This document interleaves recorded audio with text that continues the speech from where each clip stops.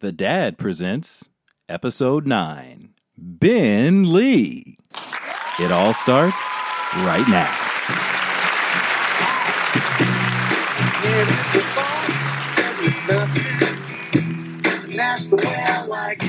I would have never guessed the penis and vagina part. My God, it's a secret compartment, and that's the way I like it. Hello and welcome to The Dad Presents Episode number 9. We're moving on to number 9, getting close to number 10. 9 still comes before 10 in there, right there, Maddie? It does. All right. So I'm B, first of all. I'm joined here, as always, by J. Maddie. What's going on, people? And a very special guest today, Mr. Ben Lee. Ben Lee. Woo. Is joining us. Thank you for having me. Thank you for coming. And that accent just gives this show so much more class, doesn't it? Yeah, we're very diverse sophisticated, today. yes. Yeah. I know you guys, I heard you guys got the note that you had to diversify and include more Australians. It's There's a big push for that big note now. in the city. Yeah, It's really. Yeah, you're our token. It's hard to get on any podcast if you're not Australian now. Yeah, I heard they're taking some people out for that. Yeah. No, and of course we were all here and all grateful to be here. We all celebrated and survived, I guess you could say, Thanksgiving. I'll go around the room and see how each person's Thanksgiving was before we get into it. Maddie, Oh, man, you you were know, back east. Thanksgiving it's great to get together with family. I love it. I love my family. They're a little rednecky, but they're good people.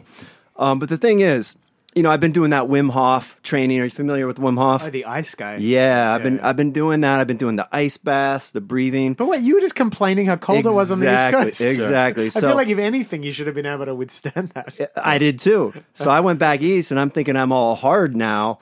And my brother, he gave me these long johns to wear because we there's a race back there. It's a 9-mile outdoor race, and the weather was 11 degrees. So you're going to stand outside for 2 hours.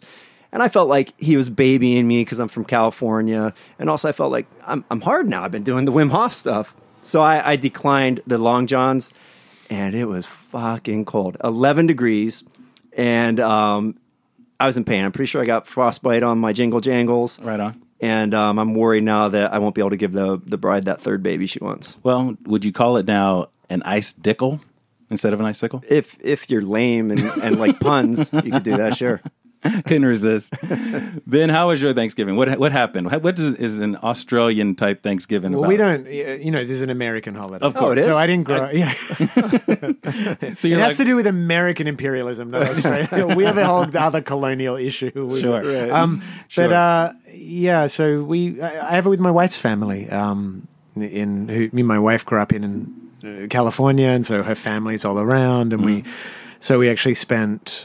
We did two. We did a little Thanksgiving hopping. We went to Jenny Connor, who's one of the creators of Camping, this show that I just did the Good show. music Yeah, on, about and that the later. life on, Yeah. and then we went to my wife's brother's place, and so we had a double dose. That's how it usually is. Yeah, it was good. He stacks up on the food. It was nice. That's very American, is to overeat and get, a little obese on Thanksgiving. Exactly. My biggest problem with Thanksgiving, and I'll tell you, what is the etiquette on people you invite over for Thanksgiving on allowing them to take a plate home? Because we had this guy who barely, I don't even know who the guy was, but he came to my folks' house for Thanksgiving. Well, I hope somebody knew him. Well, man. me too. It could just be a random guy. But at the end of the night, he's piling on plates to take home like we know the guy. Is there like an etiquette? There should be an etiquette, man, right? it's the time of giving. Let him have it. I mean, but what are you going to do with it? Someone's got to offer you that. You can't just say, I think it's understood at Thanksgiving that you can take a plate home. I'm pretty sure. I don't think that should be a given. I mean, most of that food gets thrown out anyway. So you should have. It bothered me. I got to say that was my Thanksgiving gripe, if you will. all right, But it just seems like you should have to ask. There's somebody who should. it would be polite to ask. Yes, it would there be should polite. be something, not Yeah. just the piling on of food and then out the door. But that was Thanksgiving. Happy Thanksgiving. Looking forward now to Christmas, everybody. This is the time we take listener questions. Maddie, you have listener questions ready? Yeah. So Ben, listeners write in with parenting questions, and I usually pick a few out and we read them. So I know you have like a 8 or 9 year old girl. Yeah, a 9-year-old daughter and a almost 17-year-old stepdaughter. Yeah, A 9-year-old daughter. Yep. I got a 9-year-old boy. So I picked some questions that might be relevant for all of us. Yeah. All right. So we got scroll down here. We got a question from Todd. Mm-hmm. All right, this is a good one. He says, I caught my 9-year-old aggressively humping her teddy bear while my wife was at work. Oh. I didn't know how to handle it, so I pretended not to see it until my wife came home. How would you handle this situation? Ben, you're the guest. You go first. I would let you just jump right on in there with this question. I think there's a lot of weird complexes that are created through the way parents respond to their kids' emerging sexuality. And for sure. It might be overt, starting to get more overt at 9, but it's there from when kids are really little, like just interest in their bodies. And I think his impulse, it's interesting, he's sort of feeling like he did the wrong thing, ignoring it. But I think in some ways that's actually like a pretty healthy response. Sure. Like, give the kid some privacy. Yeah. Mm-hmm. I mean, what do you want? You need to make some big grand statement. Right. Yeah. Like, what are you doing? And it's like, you're into teddy bears. Then you make her feel ashamed of it. But no, I tend to side with Ben, a veteran of women in the house, 9-year-old girl, both of us. And I think it's one of those instances where you have to treat it like she's an adult. You wouldn't want someone lecturing you when you're caught masturbating, right? I mean, at 40. Well, I mean, unless you're into that. Yeah, unless someone beats down the door and then holds a lecture on what you're doing. I think ignoring it is a good move, because whenever you give something so much importance with kids, it magnifies it way beyond important to them. If you scream at something, it's so much more important to them, because in some ways they look at you as Superman and Superwoman, mom and dad.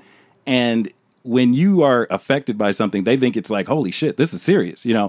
I think ignoring is the best play. Talking to your wife when she got home about how to talk about it, because it is worth the conversation. And at 9, we just had the sex talk with my daughter about 6 months ago, I think. Not really. You showed her a book. Not exactly a talk. You showed her Lucas talking. Yes. Yeah. No, well... We used the book as a guide, and we talked about things separately. So, and there is no right or wrong way to tell your kids about sex. I think it's what you do, whatever makes you feel comfortable, but understand that the conversation has to be made. Ignoring it, I think in this case, is the right idea. And now double down on it and have that conversation with her, because sooner or later, she's going to ask questions if she hasn't already. My daughter had the best response when we really explained, because it took a few explanations. Like the first ones, you feel like she tuned out, and then when she really digested, I remember turning to her and saying, "What is that? Kind of what you thought sex was?" She said, "I would have never guessed the penis and vagina part." I don't know who would. She said, "I would have never guessed that part," and I love that. It was like she was talking about a plot twist. But to her, girls her age, anybody really, it's probably like an alien thing, like something they'd see in a movie. So I could totally get that. Look, when I was in 2nd grade, I got caught at recess behind the coat rack humping Angela Herring's furry hooded coat. Ooh. I got sent home from school for that, as I guess probably you shouldn't be doing that at school. But instead of my parents explaining to me what that was all about, they punished me, made me feel really bad about it. So then, we never had that talk. Like, I think the right idea is ignore it, pretend you didn't see it, and then talk about it later. That's the best. But don't interrupt them. Don't make them feel bad. I mean, we all do it. All healthy people anyway. So exactly. And Todd, we hope that helps. All right. Yeah, I think so. Good advice, guys. That might be the first time we've all been on the same page. I was just about to say that. We usually disagree. That is true. All right. I'm usually right most of the time. Okay, so we got Gary. All right. He says, and I thought this would be a good one for Ben because it relates to show business. He says, I'm a working comedian. I'm on the road a lot, so I miss a lot of the stuff with my kids. Do you guys miss time with your kids? Do you feel guilty about it? How do you manage that? And how do you make up for the lost time?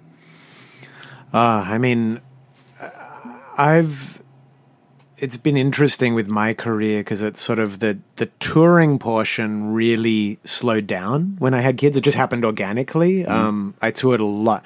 My peak of touring, of being like on the road 9-10 months a year, was in my mid-20s. Yeah. And then it just sort of, sometimes the market dictates what work is available and so for a touring comedian, if that's where his hustle is and that's where he's making his money, you got to do it. And I really feel for, I think, dads who are who travel for work. It's very easy, I think, to sort of like feel, they don't have to carry the weight of parenting. But I think it is incredibly painful to not be there for those moments, those day-to-day moments. Yeah. I don't know. I don't have any really good. We're lucky technology makes it easier than it's ever been to stay a part of it. But sometimes you're in different time zones, and it's painful. Yeah, it's painful. No, it's tough. If you work, if you're out of town, if there's meetings and whatever. The only thing I could say is to make up for it by spoiling them. Like that's the only thing you can do, because. Do you like Red Dead Redemption 2? Yeah, right. But no, that's not how you make up for it, man. You make up for it by, like, when you are there, you're engaged. Well, that's what I'm saying. Shower them in gifts and replace love with stuff. It's all a part of the same thing. Is that because they're getting shorted in one area, you now overcompensate in another, and that's what you do. Is that your time with them, if it's short, has to be the best time ever, and if that means that we break rules by. Okay, yeah, we can eat ice cream at 12 o'clock at night. Sure. Then go with that. But you don't want to become the kind of guy who replaces your presence with things. No, and it's different. Like, say, for instance... You can that can be, on top of it to make it a little, cherry on top. Yeah, but if you're going through a divorce, for instance, and you're trying to say, you know what, I'm the cool dad, here, let me take you out, and I'll overcompensate that way. That's the wrong way to play it. I'm saying that if you're in a situation where work is pulling you away or whatever is pulling you away, you have to overcompensate because they're getting shorted, and you have to make up the difference by overcompensating on the quality of time you spend with your kid. Yeah. I heard someone say a similar point. They had a nice way of saying it, depth versus balance. Yes, that's better. Sometimes you can't have the balance. Sure. Like, it just doesn't work. But you can create depth in the experiences that are actually there. And I think you had a really good point about being present. Yeah. Because, you might only get you might have a little less time, but you can make it meaningful, I guess, in a way that's substantial. You can make it meaningful just by actually listening to your kids. Yeah, true. Yeah. Because one thing, kids ask a shit ton of questions. They're very curious. And some parents shut that down right away by just saying, just because, or because I said so, or what. But if you engage and answer those questions keep coming, and then that can make that time rich just by listening, answering the questions, making them feel important. Yeah. I agree with that. Should we? So we got Ben Lee here. You know what? Yeah, no, we want to take advantage of Ben Lee's time because I gave him kind of like the short intro. Matt, you roll into everything because I'm sitting there reading up on this guy. You're younger than me. It's too complicated. It's a lot, man. I mean, I'm sitting there like, holy shit! And how old is he? He's younger than me. That's the first question. So I'm a fan. Yeah, right. Yeah. You're younger than both of us. Yes. I just turned 40. I know. I read that. And like we said, you are younger than me. And here's my first question. You kind of found a little bit of fame around 13, 14 years old. So number one, I'm wondering, how did that happen for you in Australia? And number two, I've only known you now for 10 minutes, but you seem pretty normal. And most child stars I've come across, they're a little fucked up. So how did you manage to keep yourself balanced? Cool. Well, there's a lot of things to qualify in that introduction. Like, when you say child stars, we're talking about like underground music. It's not exactly the same types of tests that someone like Justin Bieber is. Sure, when on that mass media level. I had a band, indie rock band, and we in some magazines, and this is all sort of a bit before the internet also really. I wasn't even really aware, like we started making music when I was 14. I wasn't even really aware that our music had an audience because I didn't get the internet until we were 16 in our house. That would have been, whatever that was, 96. Good job. He's good at math too. Yeah. So, oh no, that was 18. I was 18 then. Sorry, no, bad at math. No, so 94. Not so good at math. Yeah, exactly. So I didn't realize some of the, I think, issues that come up has to do with how dependent you become at an emotionally immature age on the response and validation of others and the feedback. Right. But I wasn't really getting the feedback because we were in Australia in this little band, and I didn't really understand how widespread our following had become, even at this small level. Anyway, so that's part of it. That to a degree. So you're a little bit oblivious to how well you were doing. Yes, that probably helps in a sense. Yeah. Now there is another sense that, in a way, any degree of fame or celebrity is warping. Sure. So even at a local level, when you become, say a kid is good at sport and gets treated like, hey, that's the cool guy that can throw a javelin in high school. B wouldn't know about that, but yeah, I know what you're talking about. Yeah, javelins are not cool. But go ahead. But you know what I mean? It becomes a part of your identity, and Sure. you do become a bit dependent on it in a way. So to mature beyond that and to continually let go of all the ways that you've defined yourself, this is like all of us. It's life. Like, is it just, am I just a dad? Am I just the person who does my job? Am I just an artist? Am I just the guy in the neighborhood that says hi to everybody? Like, you got to kind of like continually let go of all these identities and step into a fresh start each day. And so I think that's been my journey as an artist, has been going, okay, that was yesterday. And who am I today? What's fun today? What do I feel like doing today? And in that way, coming from that mindset, I've just been sort of present through the journey. And now it's like I'm 26 years into a career in show business, but it doesn't feel like that. It feels like getting up and going, what's going to be fun today? What can I make today? And it's just the same as it's always been. Got it. And, part of that, and it kind of goes into one of my questions.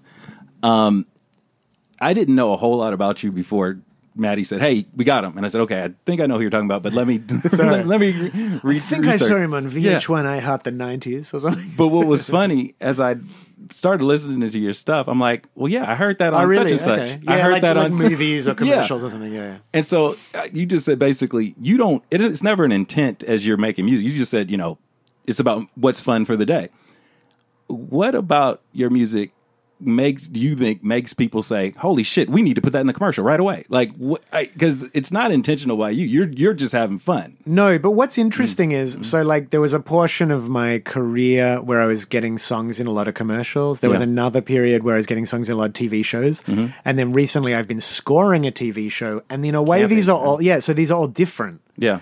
But there is something about the way the music I'm making is complementing someone else's storytelling or something that I don't have an answer to that. I do know that, we've all had this experience of like doing something in our life. Say we're driving down the highway and imagining a song playing like we're in the movies. Yeah. And there's some types of music that are more conducive to meshing the visual and the audio realms. Yeah. I don't know why certain artists, we like that. Why do we want to hear certain things while we're doing certain things? But it does happen. Yeah. I have, when I'm walking around doing things or jogging, I have like a soundtrack to my life going on. Yeah. Do you have that? Does that help you in the for writing sure. process? And how many people have like worked out to Eminem Lose Yourself? Right. Right. Everybody. Because it's like there's something about that. For some reason it captures a feeling. And I maybe there's something about that I've always written with a degree of like hopefulness or romance or yearning that has lent itself to some kind of drama, backing up some drama or something. But I think the thing is too that I don't think about always what the final form of how music is going to get across to people, because you can't predict that. Is someone going to want to put this in a TV show or something? But you can't make it for that reason. No, but I've always liked my music to be heard. Sure. And I've always wanted that. So I've been ambitious in that way. I've been like, I want to make something really cool that people like to listen to. And then I don't really, as far as what is the medium of delivery, I feel like that's would be a little arrogant for me to make too many demands on that. I just say like, look, I'm a musician. I want to be heard. Let's see what happens when the phone rings. Yeah. I'm open. Right. Well, I mean, recently you've made some real out of the box choices regarding your music and the projects you've taken on. What's inspired some of these things? Like B is for Beer. I wrote a musical with Tom Robbins. What brought that about? I found the book, and Tom Robbins is one of the great American living writers. I mean, he wrote Even Cowgirls Get the Blues, Jitterbug Perfume, like great, he's 86 now, and it touched me. I mean, it's a whole conversation of why this particular book and this subject matter. It's about consciousness and about why do we alter consciousness. So it's from a little girl's perspective, watching her dad drink a beer, watching the football. But what it's really about is like, what are adults doing to their minds? Right. And I like you had an psychedelics. Ayahuasca. Yeah. Like I did that too. Yeah. I love psychedelics. I don't think they're for young people for the most part. I think there's something that you can only really appreciate as you get older. They're like they're more like a tool for adulthood, effectively, I think. But are you willing to share that experience? Like what you're, you wrote a whole album about it. So yeah, I don't see it as like, it's funny. When I was younger, I felt it was more controversial because when you're like young and trying to be a pop star and everything, you're sort of worried, are young people gonna copy you or whatever? But now my audience, they're living their lives. They think for themselves. Yeah. It's also become a little bit trendy too. Yeah, I guess so. And like microdosing and all that. But I just think of it as like in the history of humanity, every culture has altered their consciousness, whether it's through plants, through breath techniques, through yoga, through meditation, through fasting. There is not one single culture that has not said, if we kind of tweak this system we've got here, some pretty cool things can happen. Yeah. Mm-hmm. So it almost feels like it's like reductive to not value these kind of tools because there's some evolutionary purpose. I don't know what it is, but we use it. It's like there's all kinds of theories about the evolution of language or hunting or how the human brain has evolved in interaction with these expanded states of consciousness. But I just look at it in terms of it's very mysterious, but it's kind of like sex or something. Like you can whittle sexual attraction down to like a biological imperative. But there's more going on than that. I mean, there are many needs on many levels being fulfilled by people when they come together sexually. Yeah. And I think very similar with psychedelics. Absolutely. And it's interesting. Yeah. It's interesting that those two things, drugs and sex, are two things that we tend to shame in this country and all over the world. Because those are two things that, like you said, have been going on in every single civilization in all of humanity, yet we choose to like make them shameful. It doesn't really compute. And I would say the same with rock and roll, just to complete the trinity: sex, drugs, and rock and roll. Rock and roll to me is about rhythmic shamanic states.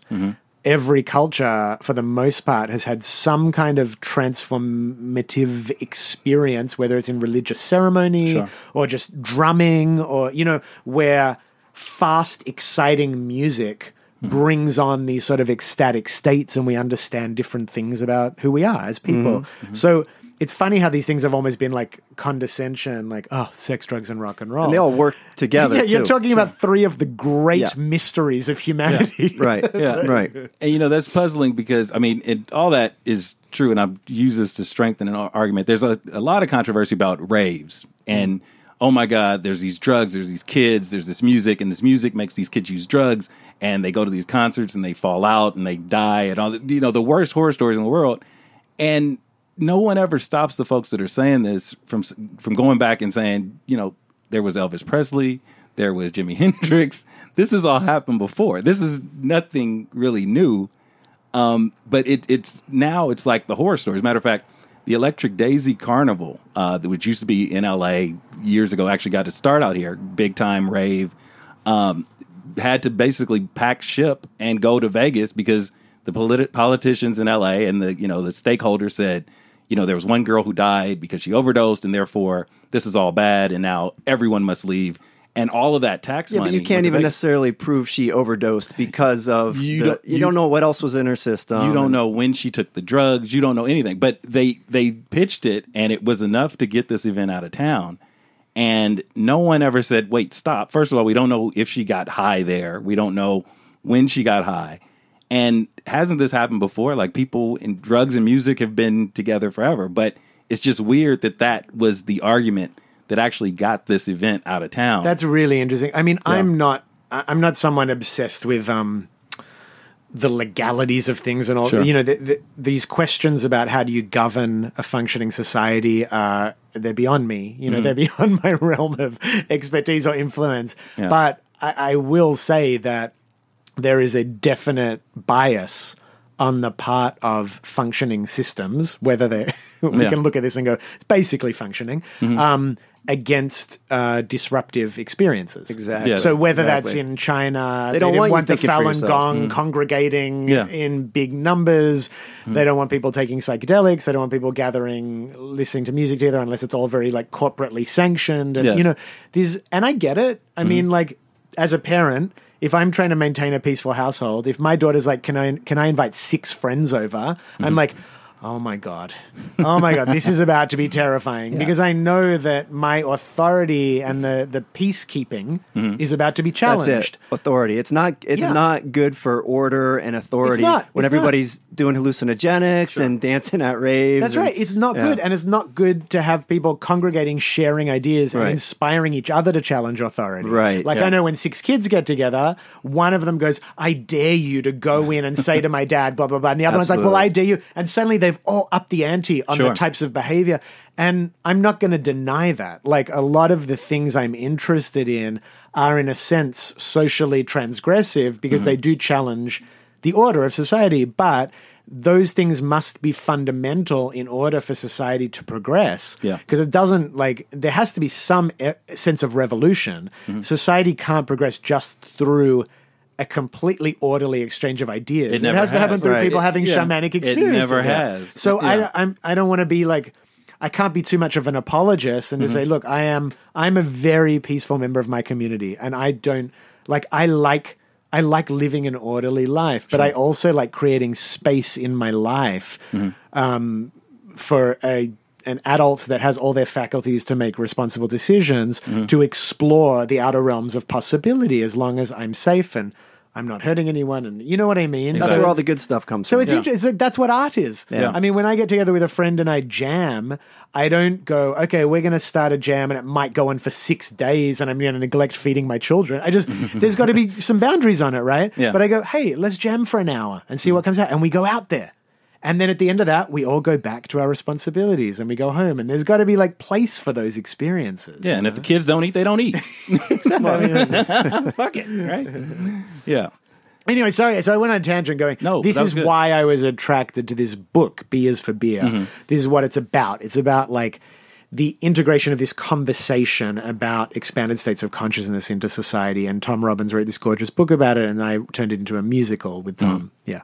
Wow. Yeah, that's cool. So as you can see, it's very marketable. Yeah, I mean, but you are you've touched so many different things, a variety of things. We were talking about before you got here. The book on Islam. Music. I made an album. Yeah, his wife is Muslim. Ah, cool. His family's Christian. Yes. So I mean, I never would have thought of in a million years writing a children's album. For Islam. It's really interesting. Where did that come from? Well, where that came from was at that time I was very interested in, I guess you'd call it the thematic cross sections that you find in, say, the 5 major religions, Judaism, Islam, Hinduism, Christianity, and Buddhism. There's certain systems, numbers, themes, stories, lessons that seem to go through all of them and must be to some degree innate to the stories we want to tell about ourselves as humanity, or take out the idea of even whether you believe God exists or doesn't exist, but our sense of possibility. I always think in some ways when people are talking about deities or gods, they're really talking about the potential of humanity and what we perceive we might be locked away in these most you think individual people are thinking that way? No, I think it's I think collectively we don't realize it. I think it's unconscious. Maybe. Yeah, I think what we're talking about is human potential. When we talk, all stories in religions are stories of creators. Of someone who created a world. That's what each of us do every day. Right. All of our lives are these weird little worlds we've created. And how do we govern them? And what is it? What does it mean to create? And that's really, I think that the history of religion is really a debate about the history of what it means to be creative. Right. What it means to be a creator. And so I was very interested in this. And so I had this idea of making 5 albums, 5 children's albums, one around each of the world's major religions. And I got quite far into it. And then when Trump came into office and the travel ban got enacted, or initially, I just thought, I can't wait for this larger... one of the things I find that is about being creative is that you have one plan, but you have to be willing to abort that plan and move to something else if the nature of the moment demands it of you. And I felt in this moment... to be silent and to not speak of the virtues of the philosophic virtues of a certain tradition. And again, I'm not someone like the most extreme people who criticize that album was like, oh, does Ben Lee believe in suicide bombing or something? They're like, Jesus. you know what I mean? No, but people come out and say these kind of things on Twitter or whatever. Yeah. And you go like I am not, for me, the whole issue of like fundamentalism and even orthodoxy, let alone fanaticism and terrorism and war, that's way away from what I'm interested in. Sure. What I'm interested in is the exchange of ideas Yeah. and the exchange of stories. And to deny that there is value and beauty in an entire cultural tapestry of history and Yeah, of song course and there poetry, it's like craziness. So I well- just raised my hand and just Even- said, I respect the philosophical tradition of this, and here's a bunch of songs inspired by it. And that's Yeah. it. But it's weird because the people who come out with the arguments against the so-called extremists are actually extremists because they're saying that this can't possibly be a valid religion because they do X, Y, and Z, and that's an extreme way of thinking, and that it goes round in circles. You can't stop it. But And all the religions, yeah. if you obeyed them to the letter, you would Sure. be an insane terrorist. Sure. Sure, absolutely. Or just Yeah. a lunatic. Like It's there's- just that Christianity has become more secularized than Islam in some parts of the world. That's the only difference. Yeah. So, really. And I mean, if you meet a fanatic in any religion, you would not want to like have dinner with them. You know what I mean? It's sure. not a nice energy. But that doesn't mean like we can't like continue to exchange stories and traditions and, Right. and That's what- moral lessons that we've learned. You know, I feel like religion is in place to bring people together, and it's kind of explain things that we don't yet understand about ourselves. It's replaced science in some regards, and the more we learn scientifically about ourselves and the world, people are becoming less religious in the world. But what you find is that other things are replacing that, like atheism is starting to become a bit like a religion. You know, there's all kinds of rules, and it's a club that people belong to. So as we grow away from religion, we're replacing it with other things. Politics is becoming very religious, and Yeah, that that's you're true. on That's you're on true. Team Democrat or you're on Team Conservative, Republican, and you better be on this point, this point, this point, and this point. I also think that this again ties back to the conversation we were having about psychedelics and order and everything. In that all fanaticism is bred out of an attachment to knowing. And same in political Right. fanaticism. Yeah. Like, I I know. know the way Yeah. that society is going to be better. It's going to be with this set of policies Yeah. or this. And as an artist and a collaborator, it's the antithesis of how I have to carry myself through life. I can't be effective as an artist if I believe I know. Because why would I finish the song I started? I mean, you only finish it because you don't know what's at the other end. wow. If I know what's going to happen with a collaborator when I get in a room with them, if I knew, I would never go in. I can't know. Why would I sit down and do this podcast if I knew exactly what it was going to be? Right. I mean, it's only interesting when we don't know. Yeah. And I think that whole shakeup is a much more fertile state to be in than the state of convincing ourselves we know. Yeah, and we don't know. That's the thing. We don't know. And recently in politics, it's become a trend where you state something and then you can't ever change your mind. Like, Yeah, what's yeah. wrong with changing your mind? Like, you learn more and you realize, oh, before I was wrong. They call that a flip-flopper. I call that, that's learning. I learned. Yeah. I So- agree with that. And I think that Salvador Dali said, I reserve the right to contradict myself. I Sure. think that is the way artists think. And this goes up against the way our world fundamentally works at the moment. Yeah. Yeah. Yeah. It's good to admit you don't know, because most of us don't know much about anything. Even if there might be one thing you're an expert in, but 99% of the other things You're winging it. you're winging it. That's Just what I admit like it. about humor. I think when we laugh, the right kind of laugh, like not a mean-spirited laugh, but when we really Super laugh, honest. we sort of like surrender to the absurdity, to what we don't know, to this humility of laughing at ourselves. Yes. I think it's very healing. No, if you can't have a sense of humor about yourself, you're in a very dark place. Yeah. I think that's a big problem in the world today. being empathetic towards others and sensitive is important, but also we have to have the ability to laugh at ourselves. People are too oversensitive. It probably comes from a place of insecurity, but so oversensitive and defensive, it's creating some problems. Yeah. Like laugh at yourself, make fun of yourself. You know, Yeah. it's healthy. Yeah. I wanted to ask you about "Catch My Disease" because that's one of my favorite songs. You know, I mean, that was probably your most commercially successful song. Yeah. What the fuck is that song about? That song's about a feeling. I was backstage with this guy McGowan and Lara, who I was touring with at the time, great friends, great musicians, and we were jamming on this chord structure, and it was fun. I can't describe it any It better. is a fun song. There are a lot worse. You can do a lot worse than using fun as your compass needle, and it was fun. And I think that feeling of like the infectiousness of fun was sort of what it's about. Catch My Disease. I mean, it's joy, fun, a groove. There's something about it it shouldn't be underestimated. Yeah. You know? Oh, no way. Yeah. I mean, if you're not having fun in life, what are you doing? Yeah. Right. You're here for a short while. If fun isn't one of the main goals of your life, you're doing it wrong. And it's funny how a lot of now some of the projects I'm working on are with sort of like maybe like a higher caliber, superficially, maybe you'd say like more powerful people or artists or people that make more money or whatever.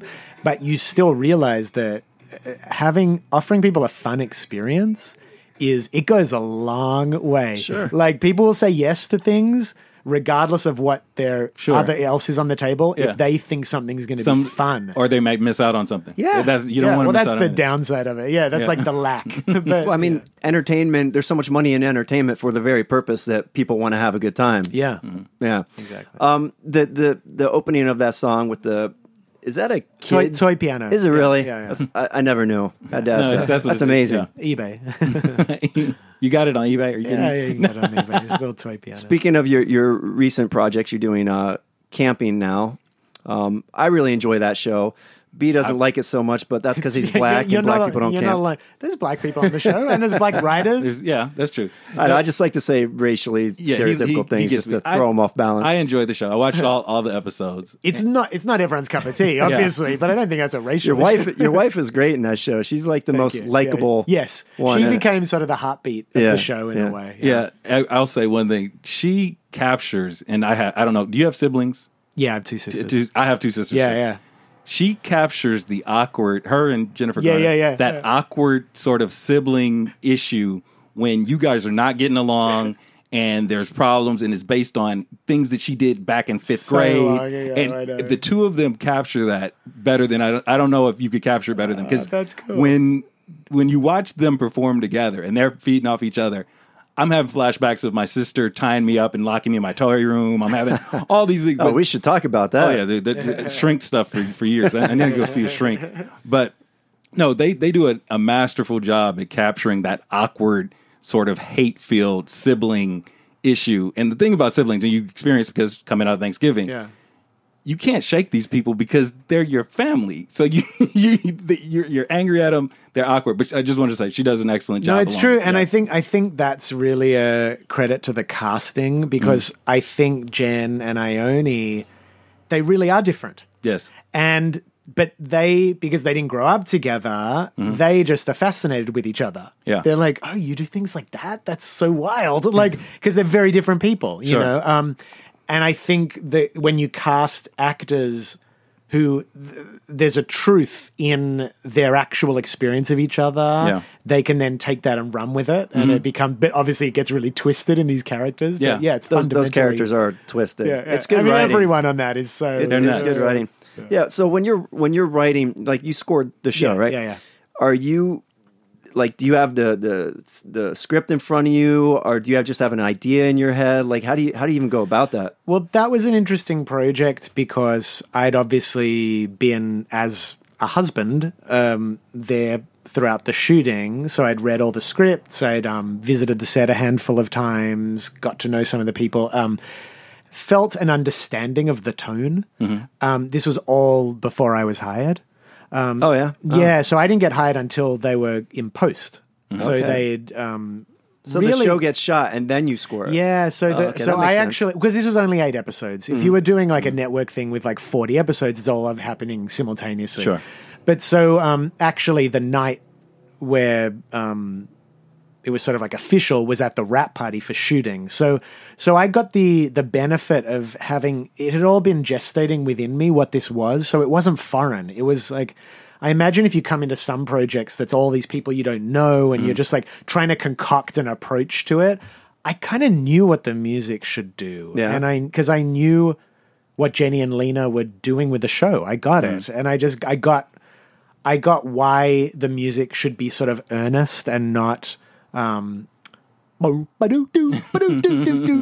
plucky comedy Cheesy stuff. 90s. Yeah, or just even like emphasizing the comedy. Like it shouldn't have been that. It had to be like all these people were like deeply troubled human beings. Very much so. And the comedy comes from the sort of tragedy of their interactions with each other. So I just sort of, so I was really creating to picture. I get an episode or two at a time and create cues that went to it. And yeah. Yeah, great. Wow. Yeah, one other thing I had on my mind. The bends. Yeah. Is that ever going to happen again, or is that a one-off? I mean, I know enough about creativity to not be definite with anything. Yeah. There was a period where the three of us were heavily in each other's orbits. So you guys were all like friends? You knew each other? yeah, and we were sort of playing the same venues and in the same, I don't know, it just all felt, it was sort of easy. Like promoters were bringing up each play. Do you want to do this gig with the other one? And so it was sort of just like bring us all organic. together. It felt very organic. Yeah. Now we are three men leading very different lives in different parts of the world. Sure. So, but that being said, who knows? It's funny, one of the things that taught me, that was a very, very valuable lesson in that there was real magic and we didn't fully seize the moment with it. What do you mean? I think there were opportunities that came that we could have jumped in with both feet and just gone for it and gone, what is this thing that bends? Yeah. Let's do it. And Well, when you have 3 people, it's harder to make that happen, get everybody on the same page. It's so rare that our schedules would even align, but Right. there was a moment when we could have, and we didn't. And that's a whole, there are all these Was there different any kind factors. of power struggle within that dynamic? I mean, not more so than any type of collaboration. I just think it was like we didn't all see eye to eye with the urgency with which to act, right? There was a window. So yeah, there was a window, and there is with every. And what that if I could extract one major lesson, it's from the bends. It's that windows open and close. And after that experience, I really resolved to never, like when the door opens, you run through it. Yeah. You do not stop. Don't check your watch. Don't. It's like That's good advice. in you're general. gonna get this. You're gonna get this moment. And it's like, you got to be ready to go. And it might be in an area you're not expecting. But if you don't seize that, the timing will change and the moment will pass on and something else will be more relevant to the people that were, whether it's offering you money or a stage or, whatever it is. Exactly. And so it's just, that was the one experience where I got it. I internalized that lesson. And I don't think I've, not that it was like my particular mistake, but I don't think I've been part of a mistake like that. We all in have that way. being a Yeah. parenting podcast. I Yeah. think that's great advice for children. When you have the opportunity, you got to go for it. You can't be afraid to fail. Yeah. You might fail. You can't think it to death. That window opens up. You got to go. You got to call it. We should call it Kevin Hart and that shit. Like you got to Kevin Hart that. Like you got to be in every movie, every minute. Take advantage of your time. Take advantage of your window. Kevin Hart that shit. Yeah, he is kind of doing that. I think I just came up with a new saying every day. Kevin Hart that shit. Hashtag Kevin Hart that It's a shit. t-shirt. There's some questions just for me. I'm weird and I have questions. And I have a pad that I keep by my bed just in case. I'm like, wait, let me write this down. So I had a question for you that I got to ask. Okay, so you were named by PETA the sexiest vegetarian. But he's not a vegetarian. I know. don't know if that's true. I honestly, this is the thing. We are talking about early internet days. It doesn't matter. No, Sexy. but things Own have it. been, I think there was a thing, to be totally honest, I think what happened was, I think PETA were going through a publicity angle Okay. at that year where they were like, hey, let's list 50 people that are sort of notable that are vegetarians, and we'll call them the sexiest vegetarians. And I'll be like, and then honestly, that's what I think. That's all I think that happened. Man, but somehow, like with Wikipedia, don't own just it. go with it. With Wikipedia and everything, it's like, it just doesn't make any sense. Yeah, what I was gonna. If I was on some list like that, I would own it. There'd be a banner above me that I'd be walking around town with to let everybody know. Matter of fact, why aren't you wearing that on a T-shirt like right now? Like that would be the first thing you'd see as I walked in the room. But Because I've got to wear this Kevin Hart that shit T-shirt. dude, we can go in and sell some T-shirts. Let's talk about that offline. I think we just got something. But no, Swipe up. You eat fish, and PETA tells you you're sexy. Does that mean that you're so sexy that PETA's just like, fuck it, you're sexy enough, you can eat fish? Sounds like Peter doesn't do their homework. I don't think so. I don't know. Damn. And again, this is how things get truncated over the course of a 26-year career. It was probably like 4 years later, someone said, are you a vegetarian? I said, actually, I eat fish. And then the 4 years, I don't know what and then it becomes like, oh, they gave him an award even though he ate fish. I was like, none of this happened, you guys. And then you get hate emails from people who are real vegetarians. Yeah, you probably did get hate email after that. Huh? Yeah, I'd imagine. What about, okay, so you married a beautiful actress. You dated Claire Danes. Is that the best part of being a celebrity, getting to go out with all these beautiful women? It's got to be. It's really one of the things that I'll say. I was talking to my stepdaughter, and she, like my wife and Kate, my stepdaughter, her dad, David. So they're she's the product of that relationship. They're both very sort of like conventionally just beautiful people. Sure. You know what I mean? And Kate was saying to me, she was crying one night being a teenager. It was really sweet. She was just like, do you know how hard it is having like really beautiful parents as a teenager? I was like, kind of, I said, yeah, but look who got them. I was like, one of the things I realized very early on, and I'm not saying this in some like arrogant way. I'm just saying like, there's a lot of other forms of currency, and charisma, talent, sense of humor. Sometimes you'll see guys, you're like, how do they keep like punching above their weight? Right. And you realize they have other assets, Yeah. and I just, beautiful women, I was not intimidated by them. They just seem this, I don't know. That's a trait, confidence. Yeah. That helps. I just saw them as human beings always, and you can impress them the same way you can impress any other human being. Yeah. And so I don't know, that was sort of, I just didn't, there was some reason, I don't know why, I guess I just didn't feel that as a block. Yeah. No, and speaking of your wife, Iona Sky, been acting probably as long as you've been in music, or longer, maybe. Yeah. I don't know. Another weird question. Have you ever been in, like, just had the urge to go outside your house and hold a stereo above your head and wait for her? Absolutely surprising reference. No, no. You've got to do it. You got to do it for me at least. Can I Okay, do it? okay. Can I come over and do it? No, maybe. Can Part of I the come t-shirt over deal. and do it? It would seem that would be like, you'd have to do that at least one time. Just to, and it'd probably piss her I'm off. guessing he got her with cooler stuff than being cheesy No, I'm like talking, that. that's some stuff you do after you're married, to where she's not going anywhere, and you wake her up at 3 a.m. and you have like Now this. I can be annoying. Yes, I would totally do that. So if it's allowed, Okay, check with her. I'll keep the I'll come idea, over on the yeah. weekend and I'll hold a stereo above Save my it for a rainy day. please. All right, so we like on this podcast we have we talk about the world, we talk about some social issues and not. We have one segment we like to do called "Explain a Black Thing to a Cracker." He's Okay. the cracker. I'm the cracker. Just for He's clarification, the black person, in I'm case you still couldn't black. Okay. Yeah. So I thought we could do that now. Yes. Go ahead. All right, so I got 3 of them. Let me see. Why do so many black women get so fired up and angry when a black man ends up with a white woman? Explain that black thing. First of all black women are born fired up and angry. Just the way they are. It's just no. I'm just kidding. Not all of them, but a huge. It's in the DNA, definitely.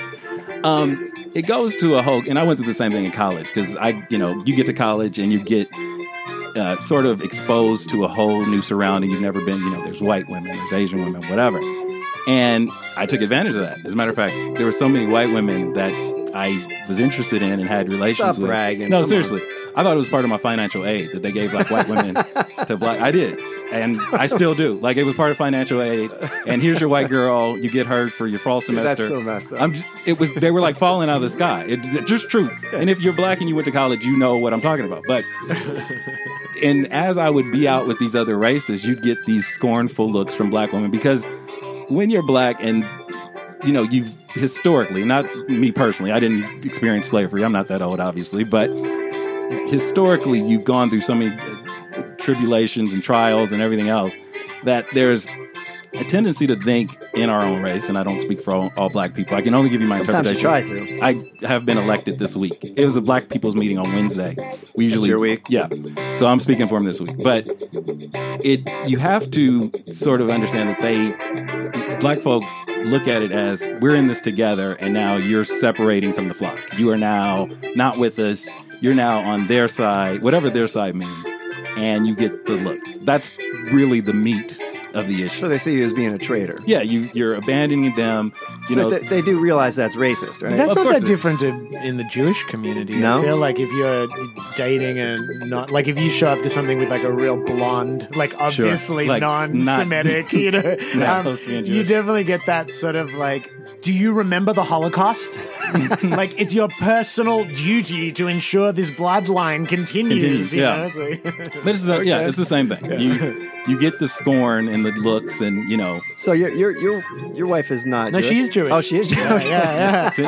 But You stuck with it. But it's sort of incidental. I mean, I don't know. Like that was not I mean, Claire wasn't Jewish. We were together 6 years. We could have gotten married. It was not a deal breaker for me. Yeah. But it ended up that way. Maybe just being in LA, it's like the odds rose. Yeah, it's pretty high here. You know? Yeah. Is there a large Jewish contingency in Australia? Somewhat more than you'd think. Yeah, Like, I would've people thought are there was always none. shocked by it. So- Yeah. There's quite. Yeah. No, if you didn't go Jewish, the Hollywood community would come after you. Yeah, and it'd be over. exactly. It'd be like worse than if Oprah came after you. Yeah. But So what that's else is the going answer. on? Oh, Dwight Howard. And I don't know if you paid attention during Thanksgiving. Dwight Howard plays for the Washington Wizards. He's bounced around, been an NBA player for years now. Are you a basketball fan? I'm going to claim that it was Thanksgiving. That's the reason I wasn't paying attention to this. That I would go with that. I don't follow any sports. Yes, I would go with that. No. So anyway, a transsexual male, and I'm always confused about that. Is it a transsexual male if it's a male who's a woman? I don't know. A woman who was born a man. Let's say that. Transgender. There you Yes. go. Transgender. I always make sure I'm saying the right thing. She came out on Twitter and basically blasted Dwight Howard as first exposing him as her boyfriend. And again, people did not know he was gay. We don't know for sure if he is, but she claims he was her boyfriend. Technically, that wouldn't make him gay. If she's transgender you see, woman. this is where it gets confusing. Well, yeah, I mean, come on. Yeah. Let the Mensa boy educate you on Oh, these things. he's a member of Mensa. I got inducted into Mensa. I like to throw that out every podcast. At least once. So anyway, she tells that he was her boyfriend, and then on top of that, he and his entourage have been threatening her to keep her quiet because she didn't sign a non-disclosure agreement or something to that effect. And she went through a litany of things on Twitter where she released some of their phone conversations and talked about how he liked sex with men and how men have sex and all that other stuff. And he hasn't responded as of yet. He shouldn't. But Just shouldn't. retweeted a lot of them. just everything. Yeah, just Just favorited them. just put a heart on all of them. Like, yes, that's me. But it's raised a couple of issues where people on one camp are saying, hey, if it's true, it's unfair that she outed him. No, she you shouldn't have can't. outed him. You're not supposed to out somebody like that. But if she's being threatened, Well, then you can't threaten. They're both wrong. You can't threaten people. Well, that's the thing. Is Can I that- say that was the least effective threatening I've heard about in the history of threatening? If that was her response. yeah. But that's the thing. So that's been the sort of the issue of the table.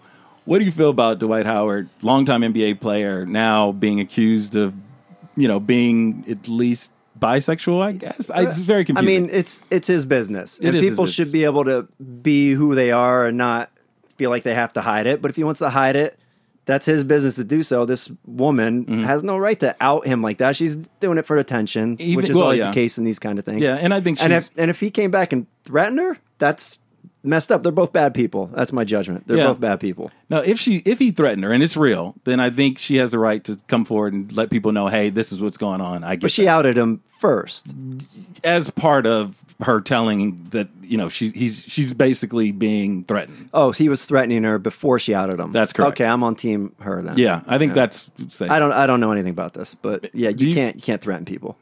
Ben, you care to weigh in? Stick your toe in the water. I'm in disbelief at how many levels of this make me unqualified to answer. I'm hearing. We are too. It doesn't stop us. I'm hearing so many things that disqualify me from having any kind of educated opinion. Yeah. But I do think it's interesting, just in terms of dynamics, the way strategy is employed. Mm-hmm. In different, everyone's got a different game they're playing. And including, love and success and all these games. And I try and look at the moves people are making with their little chessboard with less judgment and less sort of moral certainty, and more going, wonder where they're going. Speaks to what you said before about not knowing. Because people are going somewhere, and they have reasons for the strategies they're using, unless they're... And this is one of the problems with, why I think people don't like having a very hot-headed leadership. Yeah. Because there's a lack of real foresight. I think what makes life fun, including politics fun, is when there's genuine strategy and foresight. Sure. And when you sense reactivity, it all becomes less interesting. It's almost like kids who just resort to beating each other up in the schoolyard instead of think of all the ways that competition can spur people into interesting spaces of wanting to become better or wanting to do more complex things or more, and just hitting each other over the head. It's just a more barbaric form. So I try and always pay attention to try and see what game is being played and what are people trying to get out of these different well, moves, the game here is, if Dwight Howard's done these things, he doesn't want it out because as an NBA basketball player, that's not masculine. That would not be good for his career, right? That's the game on his end. Whatever. Yeah. But there's subtleties of that too. I think there's also people who may not be ashamed of who they are, but they also feel that part of having a dignified success in the world is having an element of privacy around certain things. And they're not going to deny maybe something, but they're also not going to blow a trumpet about it. So I just think you can't always tell. That's what I mean. There's layers of where people want to go, what they want to say in the world, what they want their life to represent, that often we miss the subtleties of. That can We're not good at subtlety in this country, or really in this room. No. That's not really our thing. Yeah, I mean, what you just said kind of goes along with what you were saying before about not knowing. You just exemplified that there and demonstrated that, whereas we kind of rush to judgment. Of course we do. Kudos. Well, but that's the show, right? I mean, that's the thing. People, there's a narrative that is entertaining. Yeah. Yes. And that may be true. There are moments when I like to hear a comedian go on a rant about something as if it's black and white. But sometimes it's not entertaining if he's like, oh, I don't know. Yeah, but sometimes what they're highlighting is they're almost playing a caricature of a person who knows. And that's funny. When I hear Jerry Seinfeld talk about how stupid it is to, I don't know, whatever. You're just picking him because he's Jewish. Eat the wrong cereal with the wrong, whatever his comedy's about. I love it. Yeah. Partly what's funny is how much of a moral authority he's playing over something that there's no right or wrong answer to. So again, these are all subtleties of humor and entertainment that are fun. Yeah. And I will say, I think she either is in the process of or has written a book already. So there's a little game going on there too. But if he's threatening her, then it takes a different shade. Yeah. Topic number 2. There's a story about these people, and these people are going overboard a little bit, but claiming that Charlie Brown and the whole Peanuts, Charlie Brown. Did you got Charlie Brown in Australia? Yeah, okay, I'm familiar. Charlie Brown was racist because Charlie Brown the character? Well, I'm sorry, the cartoon written by Charles Schultz. I think it is specific. Sorry about that. Specificity. I said that on one take. Charlie Brown or Peanuts, the character Franklin is the only black character in the whole, show or comic strip. During the Thanksgiving episode, they have a table where all the white cast members or characters of Charlie Brown are on one side. Franklin, the lone black character, is on the other side. Eating black-eyed peas and chitlins. Is that true? No, it's the black-eyed peas and chitlins is... No, but that's true. Yeah, they're just kidding. Yeah, but he is by himself. He's sitting on one side, and 4 of them are on the other facing him. So there are folks that made the argument that this has to be racist. Why would Charles Schultz create... And it came around Thanksgiving. It's the Thanksgiving episode. That's a famous... Sure. That's the famous one with all the famous music exactly. in it. And, yeah. Okay, wow. Yeah. So my thought is that if Charles Schultz created Franklin because they were to promote diversity, that was the whole reason to put the black kid in the show. Otherwise, leave him out. It doesn't make much sense to me to put the black kid in the show just to discriminate against him like in real life. I think they went overboard in that case. You think who went overboard? The people judging it? The critics, the folks that criticize. I mean, it's par for course with what we've been seeing in social media with people rushing to judgment and accusing people of being racist before you have all the facts. Like, sure. He's on the opposite side of the table. Like, that's just how he drew it. Does it have to be racist? Yeah, and I think it's one of those things where he could have drawn. Did anybody throw out an N-word during the episode? Okay. No, that was. Were they all eating together and having a good time? That was friends? That was in the expanded version. You have to get the DVD where Charlie Brown calls him the N-word. That's in the takeouts. Yeah, you got to. Yeah, that's the outtake. Yeah, exactly. Another example. People just getting a little too sensitive about the subject, and it's a natural reaction in the world right now with what's going on with leadership to some degree. Mm-hmm. But people are going overboard with this stuff, and it's not healthy for us. I agree. Ben, you have any thoughts on racist Charlie Brown? I really don't know. I mean, it's hard to imagine. I suppose anything's possible. Yeah. Maybe he is a little racist. He did keep Snoopy in that house outside for a long time. That would be a racist. Snoopy is a different race. He was a dog. Well, that's a racist. Make the dog live separate from the humans. I think that he's... No, that's not a different race. That's a different species. It's a different species. But the species, or the race, for us is human. Mm-hmm. Black and white aren't a race. They're just different genetic traits. Dog and is that human. true? That's like a semantic issue. I didn't know about that. Mensa. Is that true? Yeah. So the entire conversation about there being different races, you're saying amongst humans, you're saying from a linguistic level is not true. It's the wrong word, yeah. Is that true? Wow, that's fascinating. It's his interpretation. I'm going to do some research into that before I start throwing that around at dinner parties. That would be a good idea. Yeah, please. Let's put the disclaimer on that before we get sued. So right about now, NASA, the InSight lander, should be landing on Mars right now.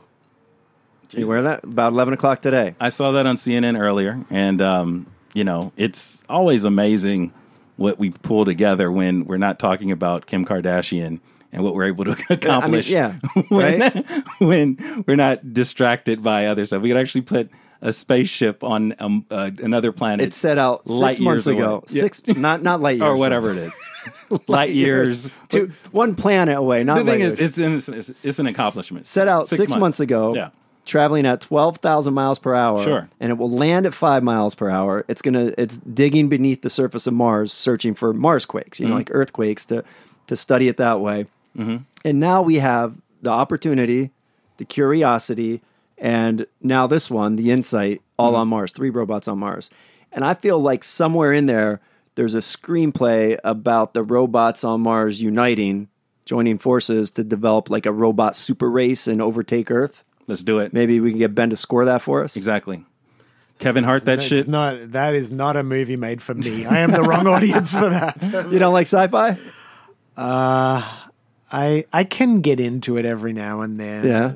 You just gave us that lecture about fun. Sci-fi is fun. Yeah, I don't know why. I never bought... I think I half watched a few Star Wars movies. It just didn't speak to me. What are you into?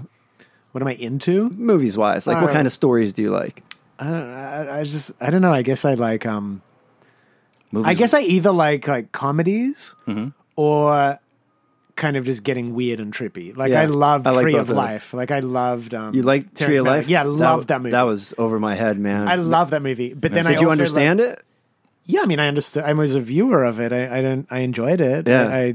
I don't know if I could write an essay about it, but I when I reflect on movies I've enjoyed, I remember like crying multiple times during that. Like I loved the movie. Wow. So I guess they're like my maybe two genres I like the best. Those are the easy ones. I usually stick with comedy. Anyone who doesn't like comedy is just not alive. Yeah. Like comedy, after a hard day work, just, go home and put on something stupid like Step Brothers. Oh, Step Brothers, yeah. Just laugh. You want to go do karate in the garage? Yup. Oh, I wanted to ask you, speaking of camping, I'm a big camper. I love camping. I get together with a group of friends. We do it often. Your wife's in the show. You scored it. Do you actually go camping? Is that a thing you do? I like camping. The last time I went was rough, though. My daughter actually, for her 9th birthday, she wanted to have a camping night out. Like we went up near Santa Barbara and we booked a campsite and 10 families came. Oh, wow. And it was amazing. We had a beautiful, but I got hit with food poisoning from a lunch I'd had. It was like being in the TV show. It was like and I literally spent the night shivering in the back of the car while everyone else had like the best time. Not a good night. We didn't realize it was food poisoning first. We thought maybe it's a bug. So my daughter was like, "You're not sleeping in the tent with us," because she didn't want to catch it. Oh, that's like cold. Relegated That's to the car. cold. Yeah, so it's pretty brutal. Man. As a father of a 9-year-old girl, and this is happening to me, are you realizing that everything you do embarrasses them now? Are you there yet? No, he's a cool dad. No, I'm a little bit. Yeah. Well, it's funny how so like there's this idea of like being like a cool parent or whatever. They're not mutually exclusive. Like your kids can still respect your taste in like music, movies, books, and find you embarrassing. Yes. So I think we used to think that there was a shield by having like good cultural taste that we would not embarrass our children. We realized, that didn't protect us at all. Right. No, I get stared at. I give a high five to one of her friends. She's like, please don't do that. Here's a good parenting type of question for Ben. So, you're famous. Your wife is famous. Your daughter has 2 famous parents. How do you keep her like grounded about that idea? Well, I mean, again, it's like, it's kind of similar to what I said in the beginning, that our degree of fame it's not intrusive at all. Like my daughter, like she'll even qualify to go, my dad has fans in Australia. That's how she tells her friends. And she knows like Mama's on a TV show. It's not like the biggest show you know what I mean? It's not like she's on The Big Bang Theory. Like it's on HBO. That's pretty big. I know, but in terms of like how that affects a 9-year-old's consciousness is really so not. It's not. You don't have like paparazzi and that sort of thing. No. I mean, it's like, and honestly, like I think being successful on the fringes of entertainment is the best place to be. Probably. You actually have the most fun.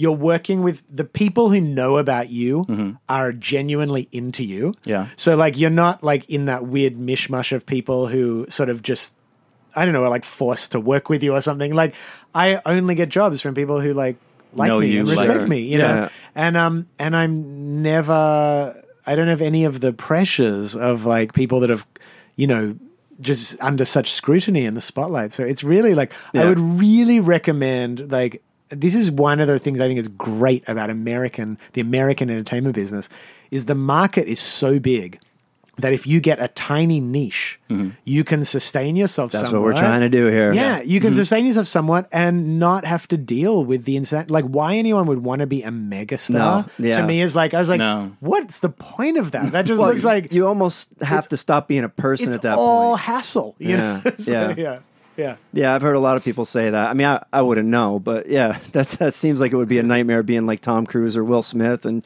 just your every move is being watched. Bananas. Yeah, you don't want that. You don't want that. Like my kids, they go to school and brag about how their dad's the strongest dad in the world, and I'm not. I'm like 3rd strongest, right, or about how I'm smartest, and I'm probably like 4th or 5th.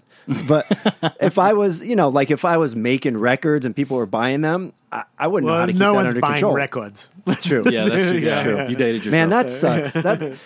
How do you make money now off of music? I mean, you sell to like you do a score, but like, do you make money off your old stuff anymore? A little. I mean, a song, maybe a song in a commercial, live concerts. Live concerts. I just look at it. I mean, this is a whole other conversation, but the relationship to money as a creative person, you can't be too freaked out about it, because if you really think about it, you will freak out.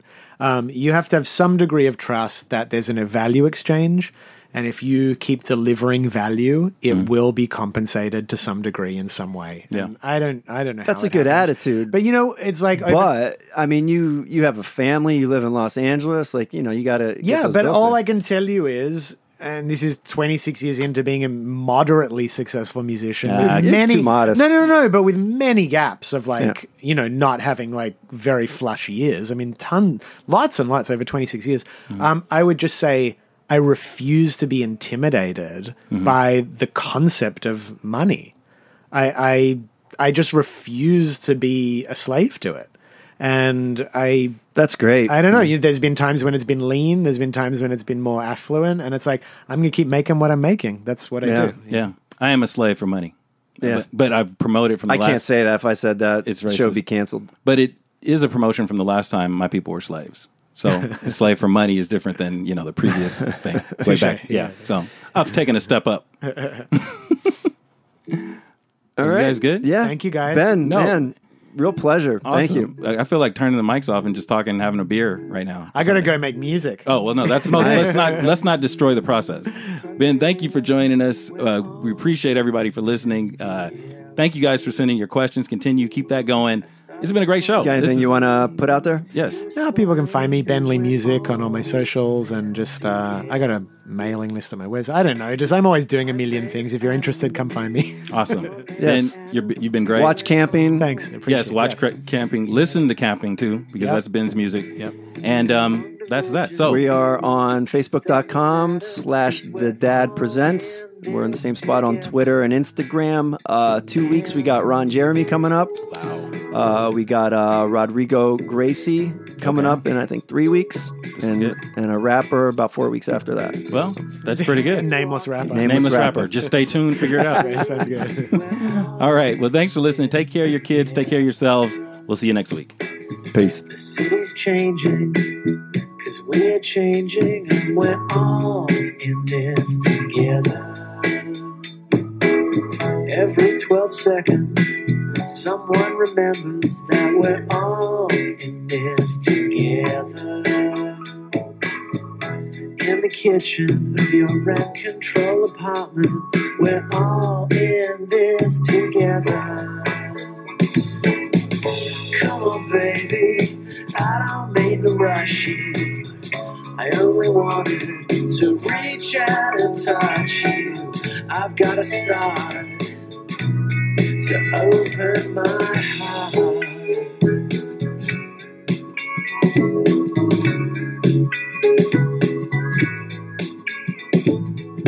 I know you think about jumping ship before it sinks, but we are all in this together. Ask a scientist, it's quantum physics, we are all in this together.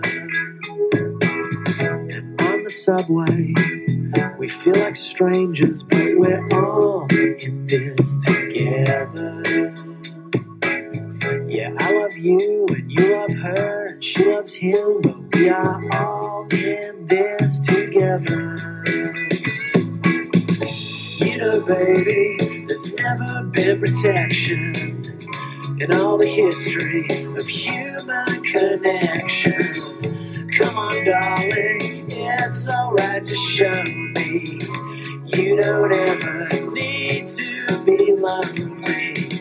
Once you start to open your heart,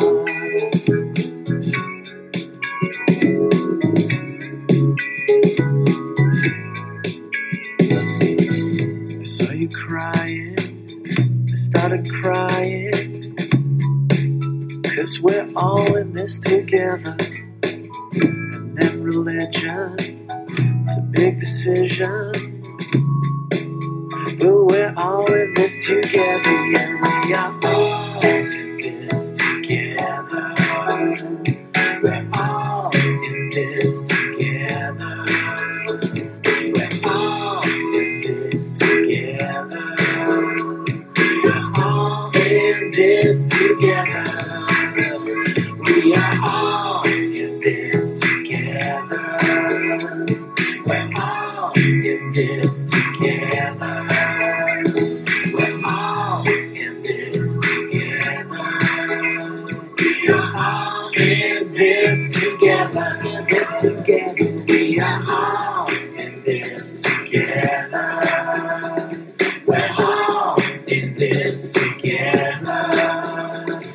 We're all in this together. We are all in this together.